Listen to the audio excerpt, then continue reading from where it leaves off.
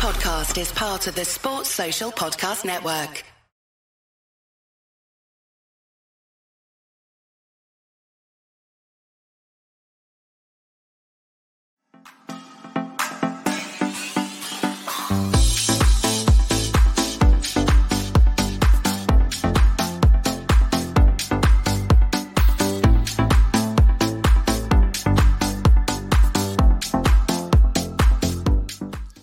Hello, good evening, and welcome to the LFC Day Trippers. This is the Fatback Four. I'm Gav, Emma, Keith, and Johnny join me on this Sunday night as Liverpool went to Molineux yesterday and beat Wolves by 3-1. But that does not tell the whole story.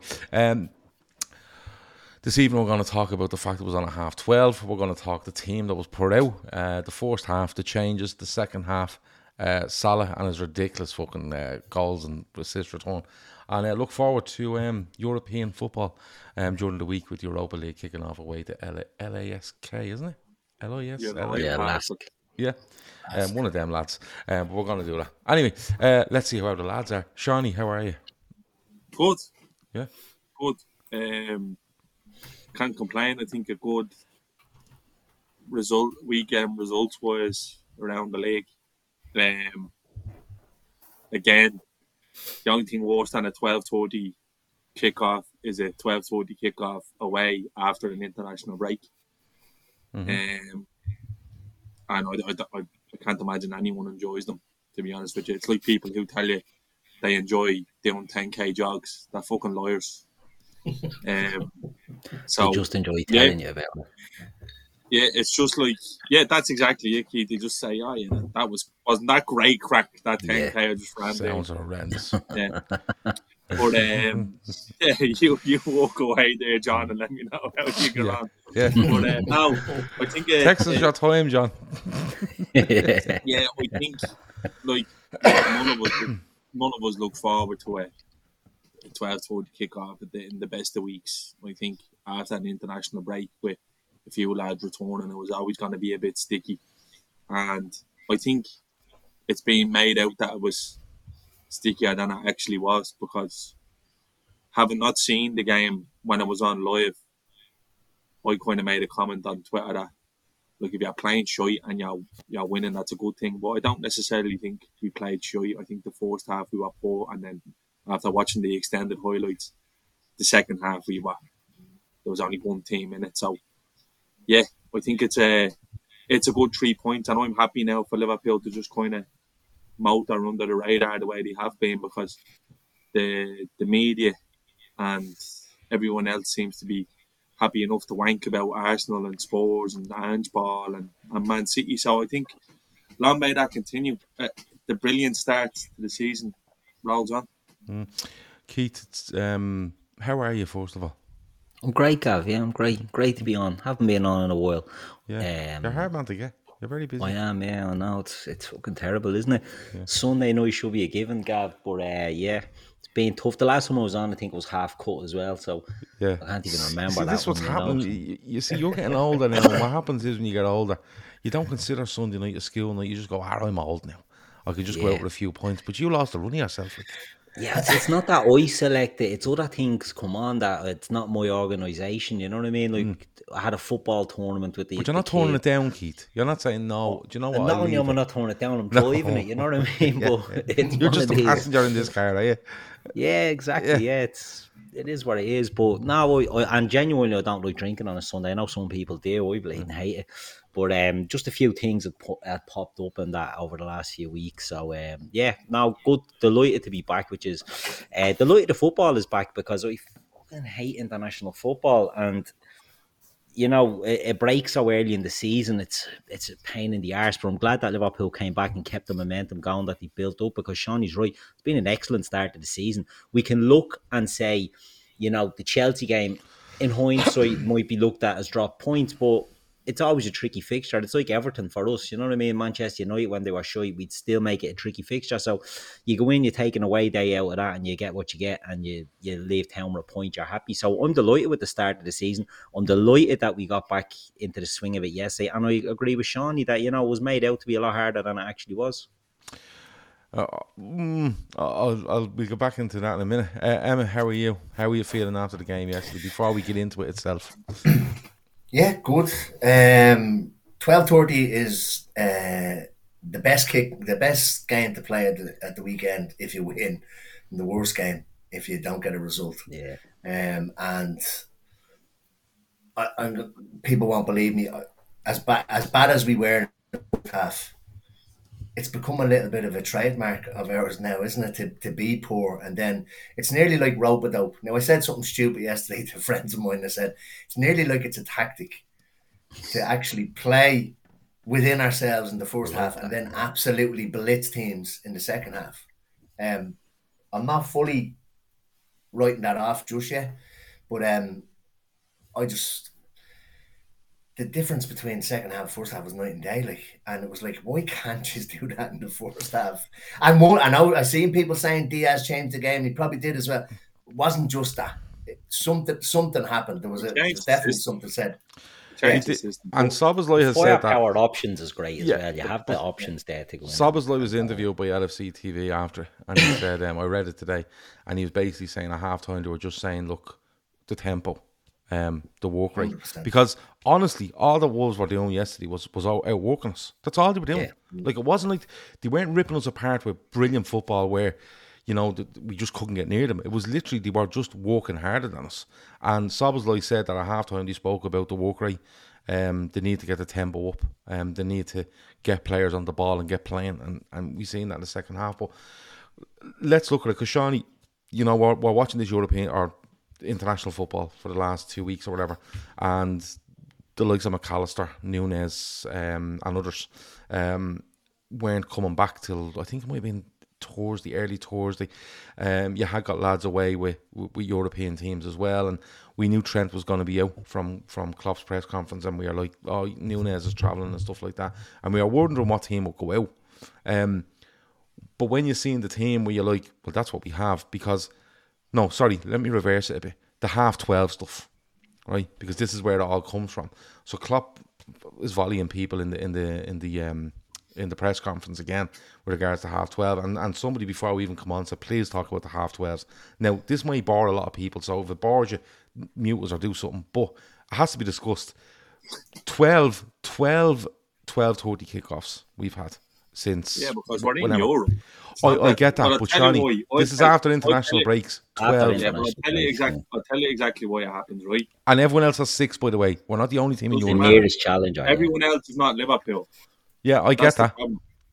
Everyone else is not Liverpool, and Liverpool would have an obligation to TNT, or I think it's BT, TNT now, who show the 12-40 games, and they would be entitled to show X amount of Liverpool games per season. And I'm not sure how many different slots that they get. Mm-hmm. I think they get the odd 8 o'clock on a Saturday game. But with us being in the Europa League, still being in Europe, they tend to get your game in early, so you have as much time to rest before playing on the Wednesday or the Tuesday or the Wednesday, which is we've had 11 up until yesterday, which was the 12th. So that's why. Guess when number 13 is. It doesn't matter, Gav. It doesn't matter. It's because it's the reason why we make more money on television than any other team in the league. I have no problem with being on television. It get poisoned. That's what it is. It's literally us, United. You don't give a bollocks about City because they're not a needle mover. Like, it's the way it is. That's the way it's because you're Liverpool. It's as simple as that. And Klopp come on until he's fucking blue in the face. But that's the way it is, because at the end of the day, the buck stops with the broadcaster, because they're the ones who are keeping the fucking lights on in the Premier League. So there's nothing you can do. There's absolutely look, United would be as much of a needle mover as Liverpool. Why couldn't United and Brighton be a half-12 this day? Well, no. You see, my argument on this is there shouldn't be a half-12. Yeah. Right? But that because, is a half-12. Yes, yeah, but that's... But I get that. But what I'm saying is, right, now. we're watching half-12, 3 o'clock, half-5. Why can't they just do 3 o'clock, half-5, 8?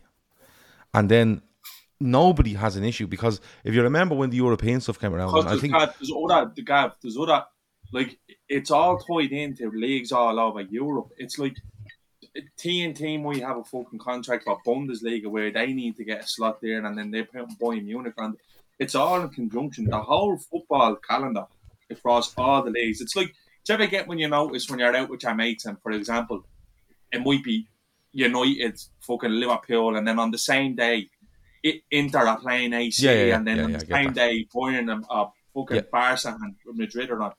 It's all in conjunction. We're paying the price for being Liverpool, for being the needle mover. It's why next year, when you look at the money that's paid out in TV revenue, we'll always be one or two. Simple no, it doesn't matter where we finish. We usually are one or two. I understand with the logic of moaning about and stuff. And I even think Klopp was going to give up moaning about. And I think Pierce the other day was looking to try get a headline out of him. And then in the end, he had to fucking slap together a report about Klopp trying to moan about it. Look, it is the way it is. Klopp was the fall guy initially for coming out and mounting out of him. He took bullets for Solskjaer, who moaned after United went away to Goodison Park. I think it was at 12:30 on a Saturday and got pumped. And then he came out crying about it. And Klopp was the one who was picking up. So I'm not on board with Klopp being the fucking fall guy for any of these managers anymore, because it's never going to change, because they're the real makers.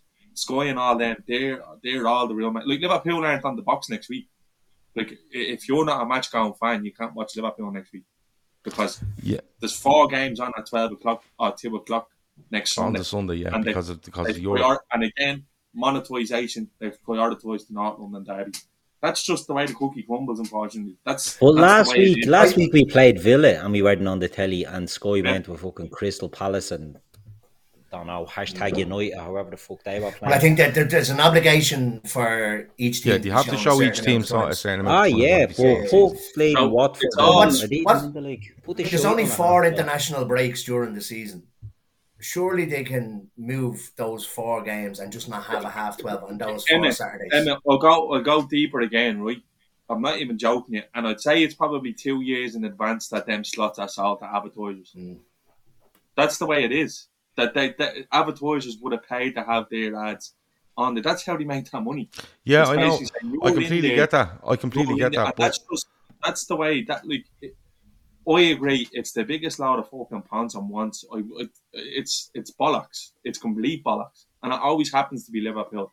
And they'll even lean into it because they know Klopp will give them clicks up. It's all in conjunction. It's everything. It's the state of football, and it's going to get worse because they're going to expect them to play more games. Like, what's worse for me was fucking England played Scotland in a friendly on the Tuesday. Yeah, in an international game. Because they want to get the 2 games in. And that was on free to air in fucking England. It's just games for game's sake. It's on free to air in Ireland as well, which surprised me. Do you know, like, so that's what I mean. It's fucking stupidity. Like, international friendlies being like, give these lads, like, they're off again in November for another week. They're off, and that's what I'm saying. When they're off again, Is it not October and November? No, I know the October one, because after the October one, Liverpool are home to Everton at 12:30 on the Saturday. Yeah. I know that for a fact. But look, I think my whole angle on it is, like, I'm not saying, like, the stats are there. Liverpool have played double the amount of 12:30s, and I get what Shawnee's saying with regards to Liverpool being a big name. But, you know, and I completely get, you know, who did you want to watch at the first game back after 2 weeks? It's probably Liverpool and Manchester United. Right, maybe you throw Arsenal in there, maybe 1 or 2 others.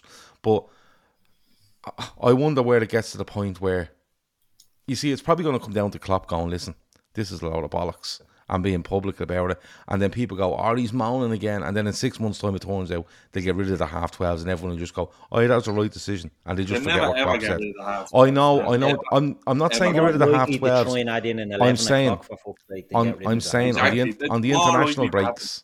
On the international breaks, they may do something with it, because it's, for me, it's a bit, and it's not just because it's Liverpool. I'm kind of going, there's lads literally showing up here at fucking 9 a.m. on the Friday after playing in South America, and we're playing 24 hours later. Do you know what I mean? It's a bit of a mad one. But anyway, that brings us to the team. Do you think it's a TNT, BT thing and Sky thing? Because they used to alternate seasons where BT would have the 12:30 kickoff one season, and then Sky would have it the next season, and the opposite would have the 5:30.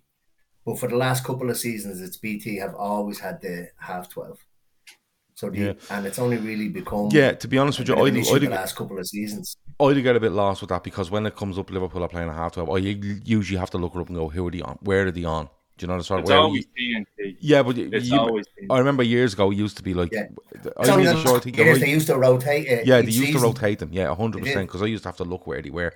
Aidan says, and this is a fair point. He says TNT/BT are using Liverpool now while they can be. Once the Europa League starts, our games will be Sundays, and TNT do not have a Sunday slot. So correct. Yeah, that's fair. That's fair. And I get them. I get them wanting to make that money. I'm just saying, from the whole game point of view, I think with teams having so many international players now and turning back up as quick as they can, by the way, and turning up on early Thursday afternoon for a Saturday game, like you didn't see a lot of Liverpool's players, you know, that you would advertise them as for that game. So it's just a bit of a mad one. But Keith, the team, you know, Alisson's in goal. We know Trent is out, so we expected Gomez to go in there. But there's two probably big things in it for me. Kwanzaa is one, and the second one is McAllister. So I want to kind of concentrate on them two. Keith, Kwanzaa starts. He plays, I want to say 80-something minutes, 70-something minutes. How do you think he done? Because I thought he was brilliant. When I say brilliant, I mean for a young flip making his Premier League full debut. I thought he done really, really well. Yeah, I'd even go more than that, like for a young flip making his Premier League debut. I thought he was excellent. I thought he looked more assured than Matip. Certainly than Gomez as well. Now, I know Gomez was playing right full, slightly different, but I thought Kwanzaa looked very good. He's big, he's quick, he's good with the ball. You know, he's not, if we think back to, I love Nat Phillips, you know what I mean, but not in a Liverpool team. That sort of brave, put the head, the Terry Butcher type of defending that went out in 1987. And then you had Reece Williams, and I was led to believe Reece Williams or Billy Cometio could be this big, tall, quick centre-back. And Kwanzaa looks to be that, where the other two failed. I think he looks very assured on the ball. I think he's confident, but not overconfident, which is big as well for a young centre-back. He just does the business. He gets in, he wins his balls, wins his battles as much as possible. And I thought he was excellent. I saw someone on Twitter put up about a disastrous debut based on his first half or something like that. And I was like, this fella is watching, exactly, Shawnee, this fella's watching a different game. It's just clicks for click's sake that these maggots are putting out there, and it's ridiculous. I thought he was excellent. I really did. I don't think there was much we could really do with the team selection at centre-back. If Kwanzaa was playing for Lens and was a 19-year-old fucking French centre-back, they would have been wanking over his performance telling Liverpool they should be signing him, having never watched him play football in their life. So that's just 100%. I think the biggest thing to come out of it, I think, and Tommy says it there actually, he says Kwanzaa was excellent, played in a makeshift back four. Like, you have to remember, he's playing beside Matip. I don't even think he's played with Matip. And then he has Gomez, who is out on the right. So it really is like the three of them there going, we don't usually start. Do you know the sort of way? What's your name again? Yeah, and then you kind of have not a patched up midfield, but you have a McAllister going in there that, and you wonder whether he's going to play. But I just thought he was really, really good. I just thought, like, don't get me wrong, Liverpool went good in the first half, and we'll touch on it in a minute. But I think it wasn't down to the fact where you're going, we're all over the place here because this Kwanzaa fella is all at sea. It was far from that. I thought he was actually, and somebody I think said it there, felt it was the best defender in the first half. Yeah, I thought he was the most assured defender of the four of them in the first half. He looked like he was the experienced lad, and the other two were the lads making their debuts. That's the way of looking. Yeah. They seem, I think it was more so because they were probably expecting Gomez to cheat into where Kent was, or that was probably the plan, and it wasn't happening. He didn't know where he needed to be on the pitch, Gomez, to me, and didn't know whether he was to come across and cover him. And I think they saw that. When Neto gets up ahead of steam, he is very good. Pedro Neto is a very good player, boys. He's very good. I'm sure he was linked with Liverpool. He was linked with Liverpool before that. Would you link him again next season? Well, to be honest with you, the injury he got was horrendous, and before he got that injury, he was flying. And a lot of people were kind of mentioning, he would be one that was way up there on the list. He was very good. I think maybe before we signed Diaz, actually, I think maybe that was the name. His name was floating around at the time. Shawnee, Emma touched on something earlier there about he feels like, not that he feels that this might be a plan, but it's a fucking plan, what we're doing in the first half. But two things on this, right? McAllister comes back and he probably feels he has to throw one of them into midfield, because if he doesn't, he's probably ending up along with a Jones, Szoboszlai, Elliott, and he probably thought that was a bit maybe too lightweight. Could have played in Endo. In the midfield. Yeah, well, it was Endo away as well, though, wasn't he? Yeah, but I know you're gonna. I think a lot of the problems in the first half comes from the front three that we pick. Yeah, but I want to ask you. Is something in their head, Shawnee? Because it felt actually to me like Liverpool went out there on Saturday and it was like, let's not go hell for leather here. Let's do a professional job in the first half, and we'll bring these boys in on 45, 60, 75, and we'll turn the game and we'll go and win it. But the plan just didn't work. The plan didn't work at all, because I thought we looked so sluggish. From the bits I was watching, it was like Gomez was actually trying to play that Trent when he should have just been a right back. And I think that's on Klopp. I think the setup was wrong. And then to give Klopp his flowers again, I think not for the first time or the second time or maybe even the third time this season, he completely changes the game with his substitutions, which is something that, I'm not being funny, I think I've said more times in the last month on this podcast than I had in the previous 6-7 years with Klopp, is that his changes completely changed the game. I think the issue started with Liverpool on Saturday morning with Gakpo and Jota being in the same 11. I just think it allows their defenders to go, well, we can go up. We can go that way. They're not stretching. Because they're not going in behind us. And they're not going to. And they'd be right to say that, because I really like Gakpo. I do. I'm a big fan of Gakpo and I'm a fan of Jota. But I think in certain systems, I think with the two of them, neither were doing. We weren't causing them enough problems where they had to alter how they were setting up, and they were literally just going, we'll push on. And then the game completely flipped when Diaz came on, because it was all of a sudden going, all right, we have these pinned now, and it allowed us to get a little bit more control. And you see Szoboszlai kind of going into sort of a number 6 role where he has way more effect on the game. Yeah. And then all of a sudden the game flips on its head. So instead of us being under the cosh for 45 minutes, we're in the ascendancy and we're asking them questions.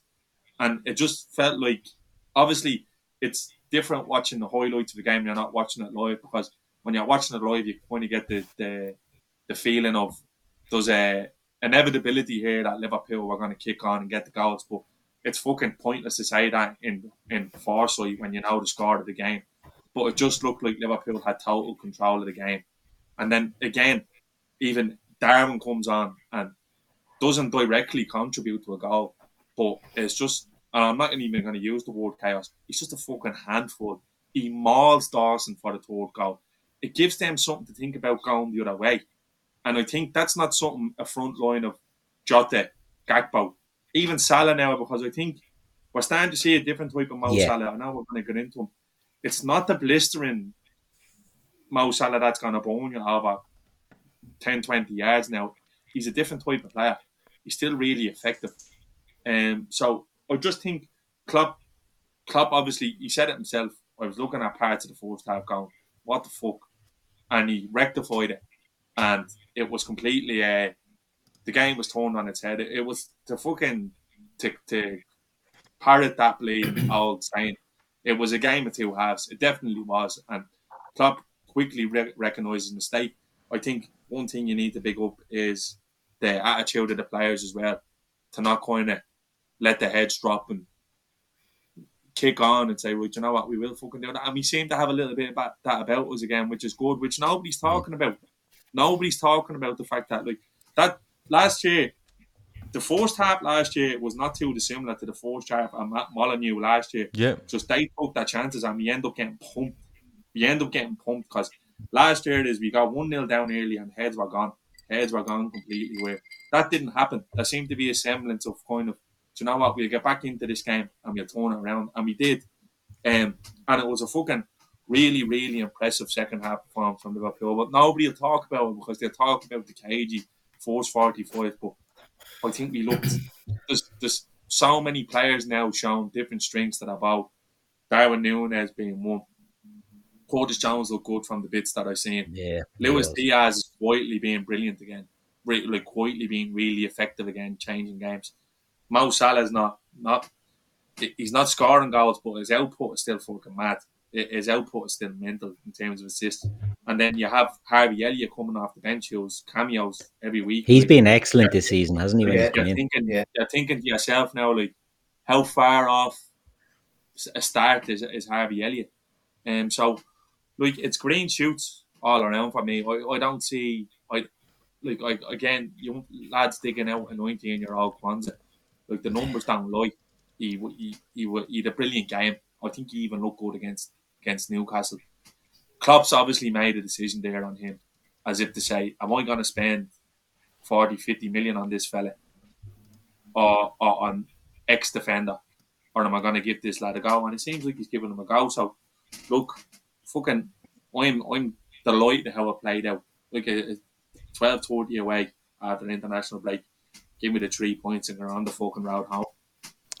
It's Keith. Look, we'll get on to the second half and stuff, but just sticking on the first half for a minute, because there's the whole international break. It's 12:30. It's away. Wolves were well up for it. Although I think we were sluggish, but if we do that against a better side, we could be in trouble. So although we win the game, and like I said, we'll talk about the positives in a bit, you have to look at that first half and say, listen, you need to start quicker than this. Like this, I think this might be the third time this season we've come behind to win this season, and that you'll get away with that for so long, and then you won't. And you know how this league's work, Keith. If you mess up twice, you're out of it. Simply out of it. You know what I mean? Like, if we mess up twice in the next month, we could be 8 points off Man City, and we're not clawing that back. We just aren't. Not the way they play, and the way everyone else reacts to how they play. But yeah, you still have to look at the negative pieces of it, Keith. Although we're all delighted, and for me, if you, regardless of who you're putting on the pitch, if he can play with him or whatever, the work rate has to be there, Keith. And it just wasn't there for me. It was second to every ball. It was half tracking teams, and I laughed me head off at Man United on Saturday. Like, I laughed me fucking head off watching them on Saturday. But part of us in that first half was a bit lax tracking, getting to the pitch of the ball, sloppy passes, and you'd be laughing at one team one week, and the next week you're doing it unless you fucking sort it out quick enough. Yeah, I sort of get where you're coming from, but I don't totally agree with it, because that's okay. I think I'm not saying it's a shy point, Gav, but no, it's if it was, you tell me. Point. I'm only joking. I think we've been behind the 8 ball a lot this season, in the sense, we are giving away goals and that, but we've played 2 games with 10 men. Well, parts of 2 games with 10 men. We've been patching in teams, but the difference is we're winning these games, and the fixtures have been difficult, and the camaraderie in that team, you see it when Elliott scores and him and Curtis are in the bleeding crowd, and even on the second goal, I think it is, that they're shouting. It reminds me so much of the title winning team, in the sense that they all look to be up for the fight, whereas last season they didn't. And I think if you look at Manchester United, for example, if ever there was a false dawn, was them last season, in my opinion. They took advantage of other teams being a little bit shy, and they ran, and they had this big grandiose thing that they're back. I don't compare us with them at all.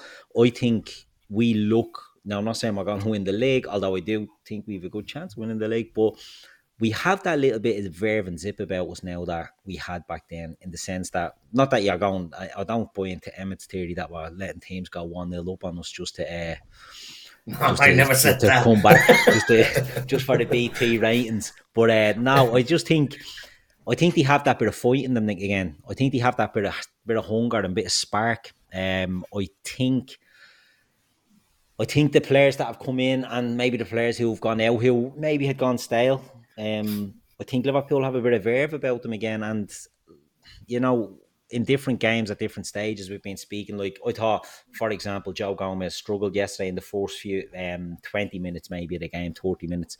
I thought he got better as it went on.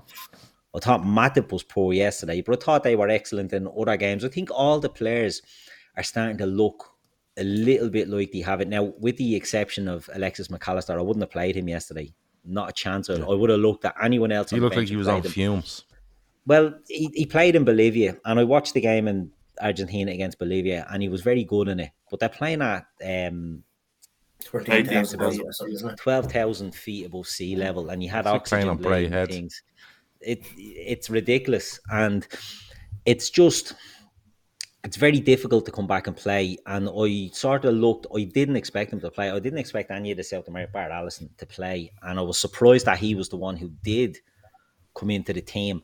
And I think he just looked off. I know I'm a huge McAllister fan. He looked off. He gets an early booking, and I think he was absolutely screwed from early on. But I think Liverpool feel their way back into it. And I think, Neto gives them nightmares. He's all over Joe Gomez. That was the Wolves' game plan. It was an early start. They know Liverpool don't traditionally deal well with the early starts, or haven't in the last year. They're back from the internationals. They know there's going to be a lot more verve in the Wolves team. They're at home. It's an early kickoff for them. They know we can get at Liverpool here. They started off like that. Liverpool were behind it, but I just think as the game goes on, Liverpool got back, and that's a sign that this Liverpool team are different than the ones that have been there for the last year or so. I think we're looking at a team now that, they have that bit of boy. The players we spoke about. So Bosley I thought was brilliant second half yesterday. Absolutely phenomenal, dropping back into a 6, and he's done that as well. He's had to do that before, didn't he? And was it Bournemouth? He said he had to drop in when they went to 10, well. yeah.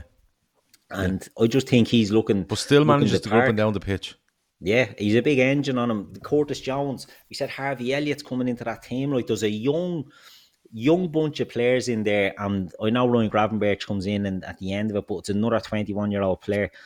They look hungry and they look like they have legs, and I think that Liverpool, we're seeing the shoots of the new Klopp team, and I think they have that fight again. And well, wouldn't say I wasn't worried going 1-0 down, but I did genuinely think that what we've seen, based on evidence, we would get that back. Whereas the thing with Manchester United being poor and laughing at them, I think they're a poor team in a very bad moment, and they don't have it. United reminded me of us last year. Just teams running all over them. I know this is not, but it's just a point there. It was very like it. They played 58 games. I think they played a lot of games last year. They go all the way in the Carabao, all the way in the FA Cup, and deep into the Europa League. So they play around 58 games, and like, don't think they do the requisite business. And it's like watching Liverpool. It's like very reminiscent of watching Liverpool. Now, I'm not saying I have any sympathy for them, but it's just, you can see that the players are just, they haven't got it in them. Like, I retweeted a clip there earlier about Brighton's second goal, and the only thing I can notice is that Marcus Rashford's walking after the ball. It's shocking. So I don't know. I think it's worse over there than it was for us last year because they don't have as good players as us. And exactly, and like how long is fucking Ten Hag gonna get off the back? And they have a manager going around causing rows when he can get his fucking hands on as well. So leave them to it. I fucking wish we are just playing them next week. Honestly, No, I think you're better off playing them when they feel like they're going to come and get you, and then you go and get them, because that's what happened at the 7-0 at Anfield, and they thought they were coming to Anfield for a nice day, and that was just the best thing ever. Keith mentioned something there before we got off the first half, and he said, and this probably leads us into the second half. That team last season, okay, a lot of them go to Molineux, they go to Brighton, they go to different parts of the country, and they Forest. Yeah, they just capitulate. There's nothing in them. They go 1 down, then it's 2, probably end up 3. There's no ideas. You can see there's no energy in them. But we are being outworked yesterday, but their heads never dropped. They kept going, and then bang, they make a few changes. And like, to be honest with you, they had Wolves exactly where they wanted them from the start of the second half yesterday. I think Diaz makes a massive difference. I do, because, and I agree with the lads who said it earlier, because like you said, he can go in behind you, but not only that, if you think Neto runs at you, this fella just fucking terrorises you, and he's changing his game where he's going inside anyway, which I love about him, because it just puts that doubt in people's mind. But is that the biggest thing to come out of yesterday? That we were in a similar situation there last season, And this season we came out and went, and a lot of the same players, by the way, they came out and went, no, we're not having this. And we're going to go and we're going to win this game. Yeah, I agree with Keith. I think if that game was last season, we definitely lose it. But I said it earlier on, at no point, because we've done it twice already and once against 10 men, I always thought that we were going to come back. And then we saw it probably the last 10 minutes of the first half. I think we were a lot better. We nearly equalised just right on the stroke of half time. But it's that, and I hate saying it, mentality monsters. That game yesterday actually reminded me when we went to Villa. I don't know what season it was, and we went 1 down. I think we won the league. And Robertson scored as well. That's what that reminded me of yesterday. The problem in the first half, I think, and I agree with Shawnee, Gakpo and Jota seemed to want to be dropping to get the ball rather than spinning and going in behind or being a threat down either wing. And that's, like I said, Diaz coming on changed. I don't think it's the only thing that changed it, but he was looking to get in behind. Nunez would be looking to get in behind. So that actually would move more so into the middle and was kind of going from inside to out rather than outside to in. And that's something else that they had to try and work with as well. But yeah, look, yesterday, a very poor first half, but I didn't lose faith. I honestly thought that we would come back. I didn't think we'd probably win it as comfortably as we did. I thought we might have scraped a 2-1 like that Villa game. But yeah, definitely for me, mentality monsters. I think McAllister probably only plays because he's the first one back. I think he was back the earliest day of all of them, 4 a.m. on Thursday. But he was on bleeding oxygen or something on the way home on the plane, wasn't he? Some oxygen tank. He put up pictures of himself. I was going to say, 12,000 feet. The balloons, I see loads of the kids on that stuff. I get out of breath coming up the stairs. I can't imagine playing a fucking 12,000 Red Steve said it's 4 miles above sea level. That can't be right, can it? Yeah, well, it is. Well, I think Mexico City is only higher, is it, or is it even higher? I don't know if it's even higher because Bolivia, it's a little sidetrack there, right? So Bolivia, that stadium in Bolivia, it's 12,000 feet, and FIFA brought in. The only thing that's higher than it is the smoking area in Chasers and Ballyfermot. You have to go on the roof. That's 12,000 feet. FIFA banned games at altitude. You could only play at a maximum of something like 4,000. And Bolivia were going mad saying, listen, we don't have anything at 4,000, so you'd want to fucking up that again. And they got rid of the ban. Because players are bollocks when you play. If you watch South American football, if you watch any even Copa Libertadores. Bolivia the Bolivians are digging holes in the beaches to play pitches on over. Like we had to get the word off Virgin Media. I think there's cosmic events all over the gaff all over there. That's it. But no, it's a big deal when you're playing over there in La Paz and in Lima as well, in Peru. And players so far with it, the best players in the world so far with that. All right, well, can I move on to good bits? Shawnee, Cody Gakpo loves a back post tap in, doesn't he? Yeah, you know what? He's such a fucking intelligent player because if you watch the goal back, the ball is kind of bobbling around the box like a bit of pinball wizard. But as soon as Jota gets it to give it to Salah, he's like, I'm going there because I know Salah's going to pull it back across. I don't know whether it was a shot or not from Mo, to be honest with you. But he does that really well, and that's a sign of a good player. And I think, like, we moan about international breaks, but I think the international break done Gakpo good because he goes away with the Netherlands, starts 2 games, scores a couple of goals, plays himself into a bit of form, because he was amazing at the back end of last year, and he hasn't really got going this season.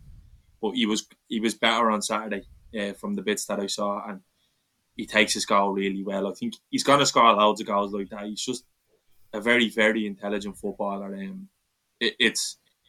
And Szoboszlai's break through the midfield is fucking majestic as well. He's just like a gazelle, like Shergar riding fences he was, and then just lays it off to Diaz on the edge of the box. So it was a really good, it was always going to be something like that, because when you're 1-0 down away from home against side like Wolves, who are trying to just fucking... they pack out the box and make it difficult for you, and you just have to find the yard somewhere. And we done that. It was a brilliant. It was a a lovely little finish. I was delighted. Sorry, LFC Monty, I missed that a minute ago. He says, Mac 10 won't be the first lad that's come back breathing heavy from Bolivia. So there you go. Keith, I'm going to go on to the second goal in a minute, but can we talk? Do you know what? I see stats on this fella like literally every week, right? Because the stats keep going up. But Mo Salah is a joke, isn't he? Like, I was looking at today, 266, I think it is, goal involvements in 310 games for Liverpool. Like, he's breaking his own records. Like, he's literally, like, I seen it, was it the last game before the international break? It was like Mo Salah is the first player since Mo Salah to be involved in goal contributions for 10 games in a row or 15 games in a row. Like, he is changing what he's doing. He still has that pace for me, but I think he's becoming. I think it's a maturity in him, rather than the style of play thing. I think he's shouldering a lot more responsibility in this team, where he was just this flying fella that would just get goals and assists. I think his responsibility, he kind of feels it now at Liverpool, but it's just mad to read every week. Like, it really is. Yeah. Like, I seen Shawnee tweet today and he said he's the best winger the Premier League's ever seen. Go and argue with someone else if you think he's not. Like, it's hard to argue with that. You can't argue with that. Like, the thing is, right, Mo Salah, Shawnee touched on it earlier and said, you know, he's changing his game. He's not the Mo Salah that he was. And that's the thing, like, you're seeing now, it's all goal involvements now. No one's talking about goals. For the first, 4 or 5 years, it's all Mo Salah goals, Mo Salah goals. The goals are starting to maybe dry up a little bit from where they were, but the involvements are going up. Is all-round play is a lot, I'd say it's a lot better. I'm afraid to say it's a lot better, because when he was lightning quick and he was tearing teams up, it was pretty good as well. I think it's more creative. A team player, he's getting in the ball, he's getting on the ball in better areas. Last season, I know we keep going back, it was a shit show last season, and I just felt he was terrible last season. He was standing on the wing, he wasn't getting involved, and I just think now, I think Emma might have said it earlier, like, he's getting in different positions now that he's picking up the ball and he's causing havoc. And the type of assist he gets, when you look back at a compilation of his assists, outside of the boot, little zingers across the bleeding box and all, like, they're absolutely ridiculous, some of the stuff he does. The ball to Robertson yesterday, great little roll into him, you know what I mean? So we're seeing a different Mo Salah, and while we're now looking at goal involvements rather than just pure goals, it's a sign of a player who's maturing and is changing his mindset and his game, because he's not having to get. Don't get me wrong, I never want to see him take a penalty again, but I think I'll have to live with that he will take penalties when they come up. But I'm not comparing him with Lionel Messi, because no one sort of compares with Messi. But you saw when Messi got older, he wasn't scoring 50 goals in a season. Do you know what I mean? He wasn't scoring 60, 70 goals in a calendar year. But he changed how he played, and I think we're seeing that with Mo Salah now. The pace is, it's still there to an extent, but it's not as blistering, and he has to maybe preserve the energy from the runs. But we're seeing a totally different player, and it's great to see, because the problem, Sean, you touched on it as well in that first half, was you were dead right, Sean. It's the players were too deep, the forwards weren't stretching, and Salah isn't that player anymore. So the other two have to get something from the other two that'll do that, and that's where Diaz has been excellent, because Diaz will sort of try and stretch, or will get in behind.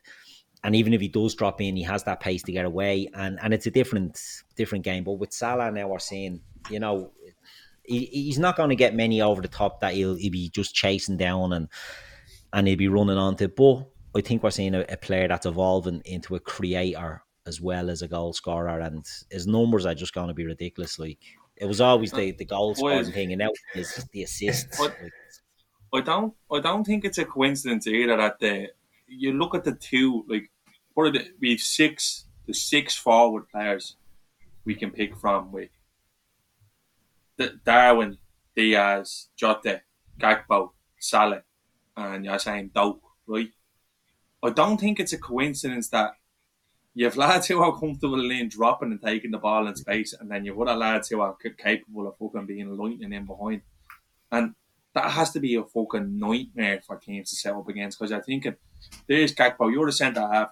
Do I go with him? Do I stay? Do I leave all that room in behind? Well, nobody's going to run in. Oh, well, do you know what? Nunes is on now, so I kind of have to watch that, and he can get torn now. And then you have Salah, who was previously probably unpredictable. Where a big thing for me is now he's cutting inside, and he's not just fucking shooting every time. He's laying it off, getting the back or playing it in behind. So there's like different strings as well. Like I think Mo has always been underrated as a playmaker, just solely because of the amount of goals that he scores.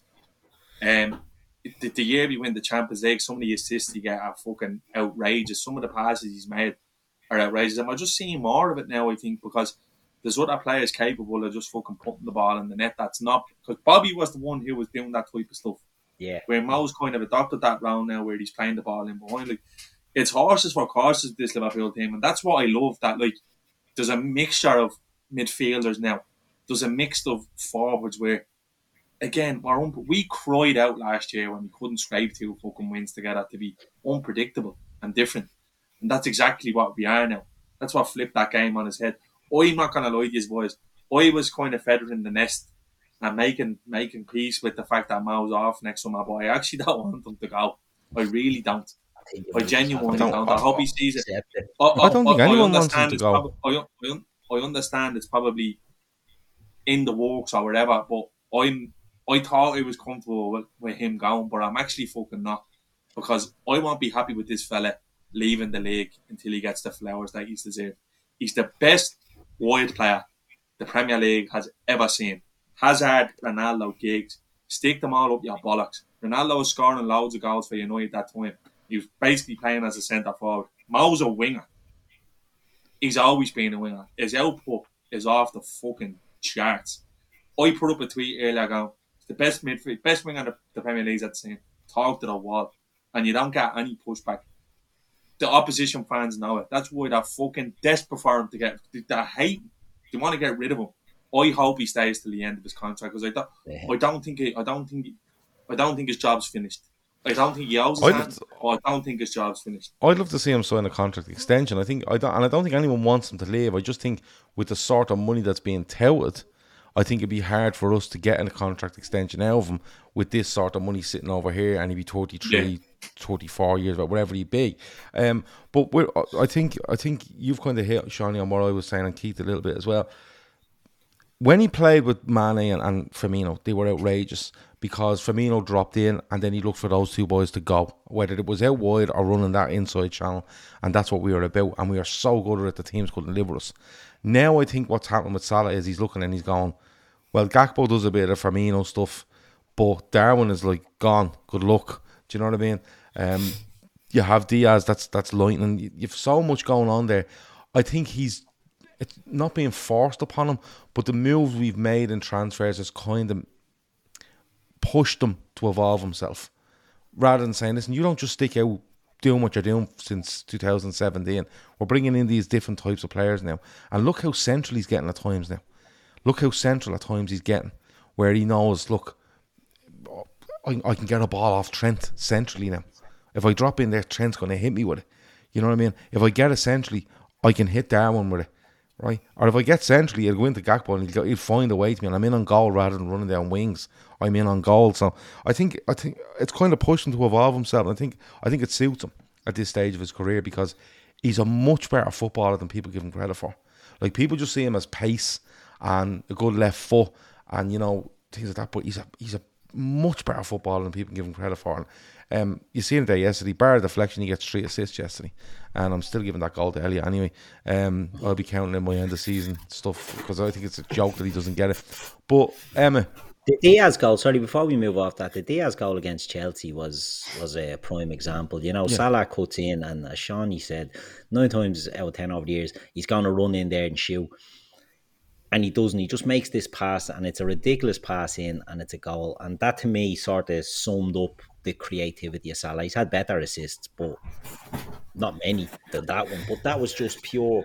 It wasn't a greedy player that he's been accused of being in the past. It was a creative player that saw the opportunity and played. And I just think that's where we're seeing the difference in Salah this time. The thing is, right, if you remember back to 18, 19, when we win the Champions League, we go away to Bayern Munich in the second leg of the Champions League, if I remember right. And he hits a ridiculous outside of the foot pass for Mane, I think, to score the third on the night ahead, right? And everyone's like, did you see that from Salah? Now he's just doing it, and everyone's going, yeah, just Salah just does that. Salah just does that. Do you know what I mean? And even that one, what we're going on to now with Robertson, it's not easy what he's doing. It's not easy. Not with the outside of your foot to weight it like that. It's not easy. But Emma, I was fucking thrilled to see him score yesterday, because the amount of times you see Andy Robertson intercept, pass a ball, run 40 yards, and then go, I'll just stop here now and let them do it. But he kept going and going and going. And it's a brilliant, brilliant finish. And it was a huge goal for us, wasn't it? Because for the dominance we had in the second half, you'd have been gutted, really. Even though the first half, what we've spoken about, you'd have been gutted coming away going, we should have won that. But to see him captain on the day, slotting that home, and the reaction of him was absolutely brilliant. I mean, you want to see more of it from him. It was his 200 game as well, 200 start or 200 game for Liverpool, captain on the day. It's actually him that picks up the ball in the centre circle from the Sarr kick out. He just continues on his run. It's an unbelievable ball. Do they call it a Travella? Is that what they call it when you pass with the outside of your foot? I don't know. It's a Travella. I think Salah's had 3 or 4 of them. It sounds like a fence you'd put out the back. Yeah, trellis. He's had 3 or 4 of those assists this season. At least 3 or 4 of those balls into the box with the outside of his foot, right foot, left foot. But Robertson's finish, I think, is just as difficult because he's hitting it with his left foot. Your natural reaction is to try to swing at that with your right, and you're not left footed. One of the more difficult finishes that you've seen Robertson. He's had way easier chances than that, and he's blazed them over the bar, blazed them wide. But you could see what it meant to him when he ran towards the fans. An unbelievable goal, a great finish. It looks like it's only a tap in. It's definitely not. Try do it. Get a ball and get your mates and go down to the park and try and make that finish. It's extremely difficult to let that ball come across your body onto your left foot and slide it home. Trossard scored one for Arsenal today, similar, didn't he? Similar. Well, I wasn't watching. But they're forward players. Can I just say something, by the way? Robertson has been fucking brilliant this season. He has, brilliant. Very quietly under the radar, hasn't he? He's not getting any of the flowers for it. Well, you see what's happening at the moment with Robertson is I think he's been very good this season. I think the back end of last season he looked a bit lost for me in what we were trying to do, and he was on the verge for me of becoming a scapegoat because he was meant to be kind of trying to play this left side of centre half thing when he really wasn't. He was just a left fullback, and we were just playing 2 centre halves really wide and letting Trent go and doing what he's doing. And you're seeing all summer people saying sign a centre half, sign a left side of centre half. And I think we should sign a left side of centre half, but for different reasons. I think we should be looking to future proof that part of the team, with just the age Virgil van Dijk is at and stuff like that. But he very rarely lets you down.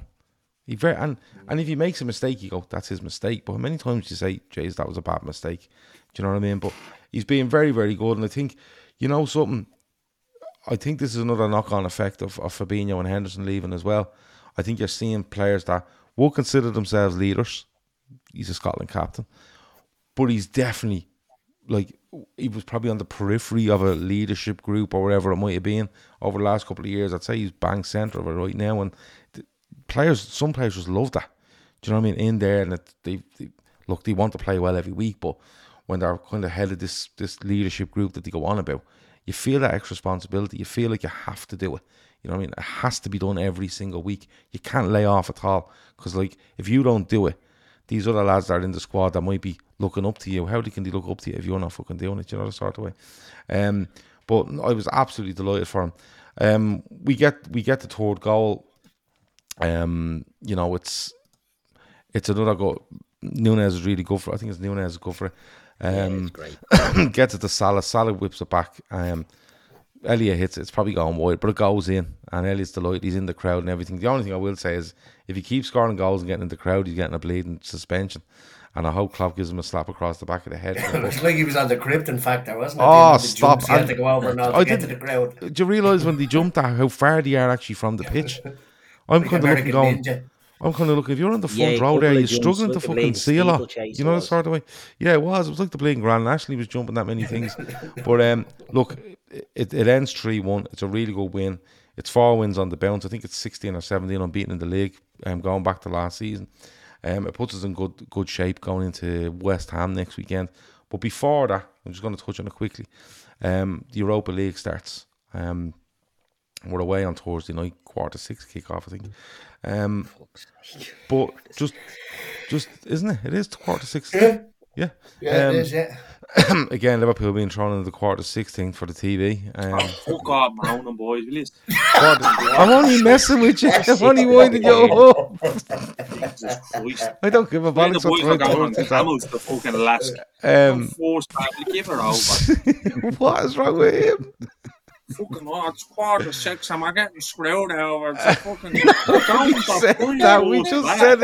We just said it to wind you up. Relax. But come here. Shawnee's having a 7 here. Come here. Emma. I'll go Emma Keith, Shawnee. What way are you lining up? Are you looking to go strong here? Are you looking to get this group done? Or is it purely experimental from early?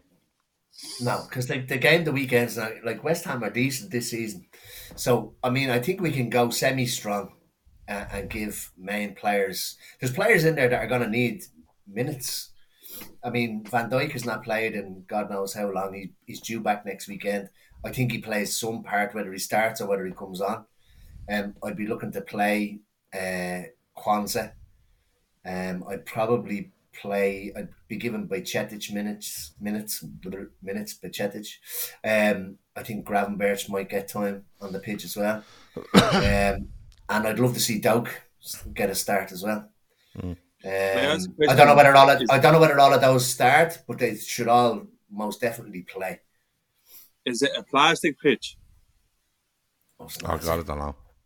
If it's an Astro leave, all the boys at home play the 21s. Yeah. Not joking. So you win your home games and just fucking win the group. Honestly, I wouldn't be playing on plastic pitches. I wouldn't be sending any of the boys out. I don't know over this. Are you allowed playing on the plastic pitches in the Europa League? No, I sure you can, yeah. Are you? Can you play in the Champions League? Not on the. Yeah, no, Dundalk didn't. Dundalk played all the games. It was United played hybrid grass. Hybrid grass. Anfield has hybrid grass, for fuck's sake. Well, that's what most pitches do these days, yeah. Anyway, semi-synthetic they call it, isn't it? I don't like. I'm all for throwing a load of lads out there, but I don't want to get to the stage where we're kind of going. This is like League Cup level of players. Do you know what sort of way? People are saying there Van Dijk, Kanate may need some minutes before they get back into West Ham. I'd play Kwanzaa again, and I'd probably play Gomez with him. If you can find something to do at right back, but that's the only thing. What was his injury? He went off injured, Kwanzaa.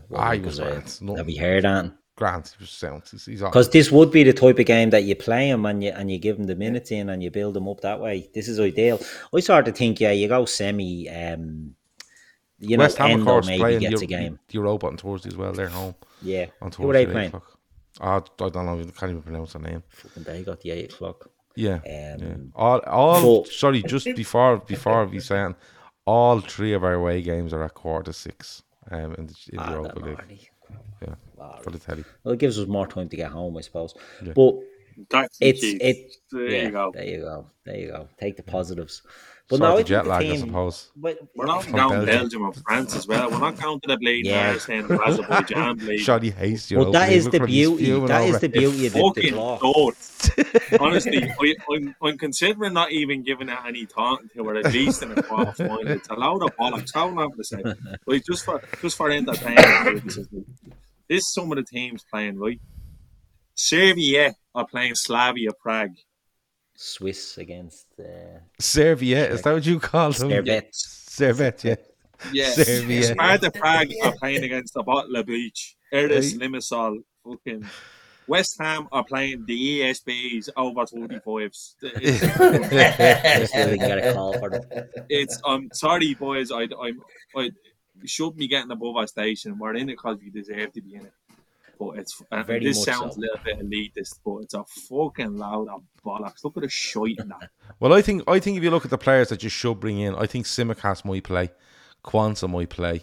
I think Doak, Bojcetic, Gravenberch. I think them at 4 or 5. I think you'll probably see. I think start. Elliot might say get started. Endo might Elliot play as well. yeah. Because when else So is he there's- going to play? But look, that's what it's all about. You know, getting players out, and we said it, getting players out and getting the minutes. And if there's players come back from injury or like Van Dijk's suspension, but he's played 2 games, Van Dijk, hasn't he, in the international? So he's absolutely fine.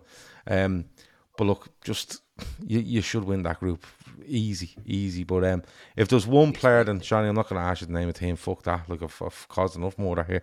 But Shawnee, there's one player you do want to see in the Europa League this season. I think I know your answer already. But who's the one player you really want to see? Put him in there and let him fucking play. Jan Moby. Right, great. Just hold him midfield. He won't play on a plastic pitch. Just give him a 6-game contract and say, look, Jan, there you go. Here's a run out for you. All the best. No, it's obviously Doak. But Bobby Clark as well. Yeah. It was deadly in pre-season. But yeah, Doak. But Darwin's going to score about 15 goals in the group stage. And that.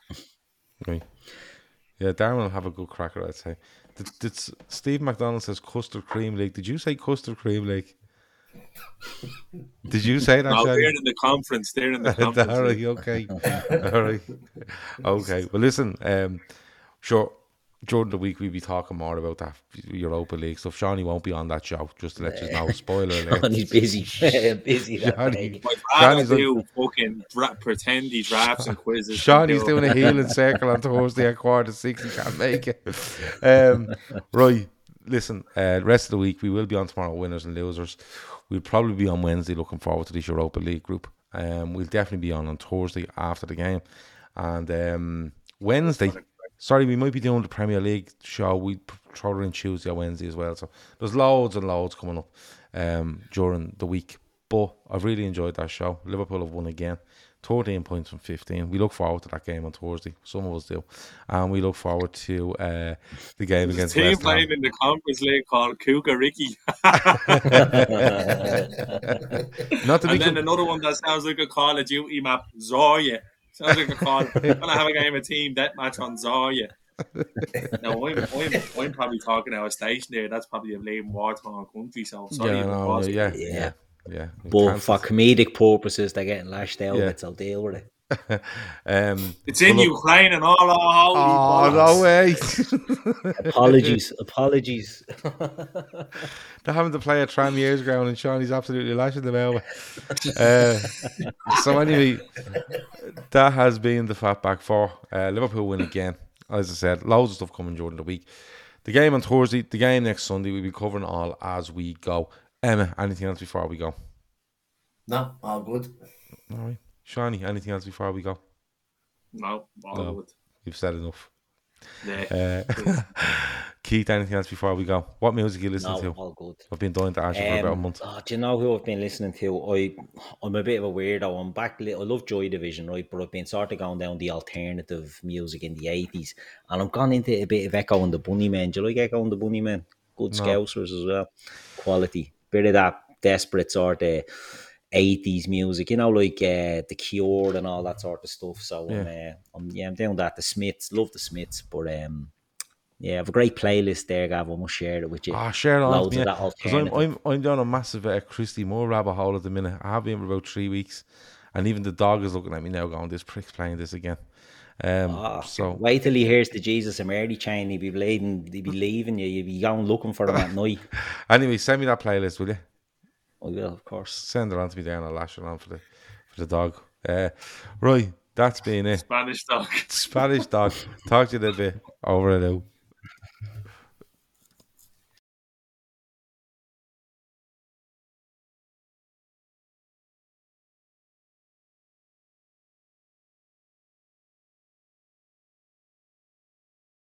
Sports Social Podcast Network.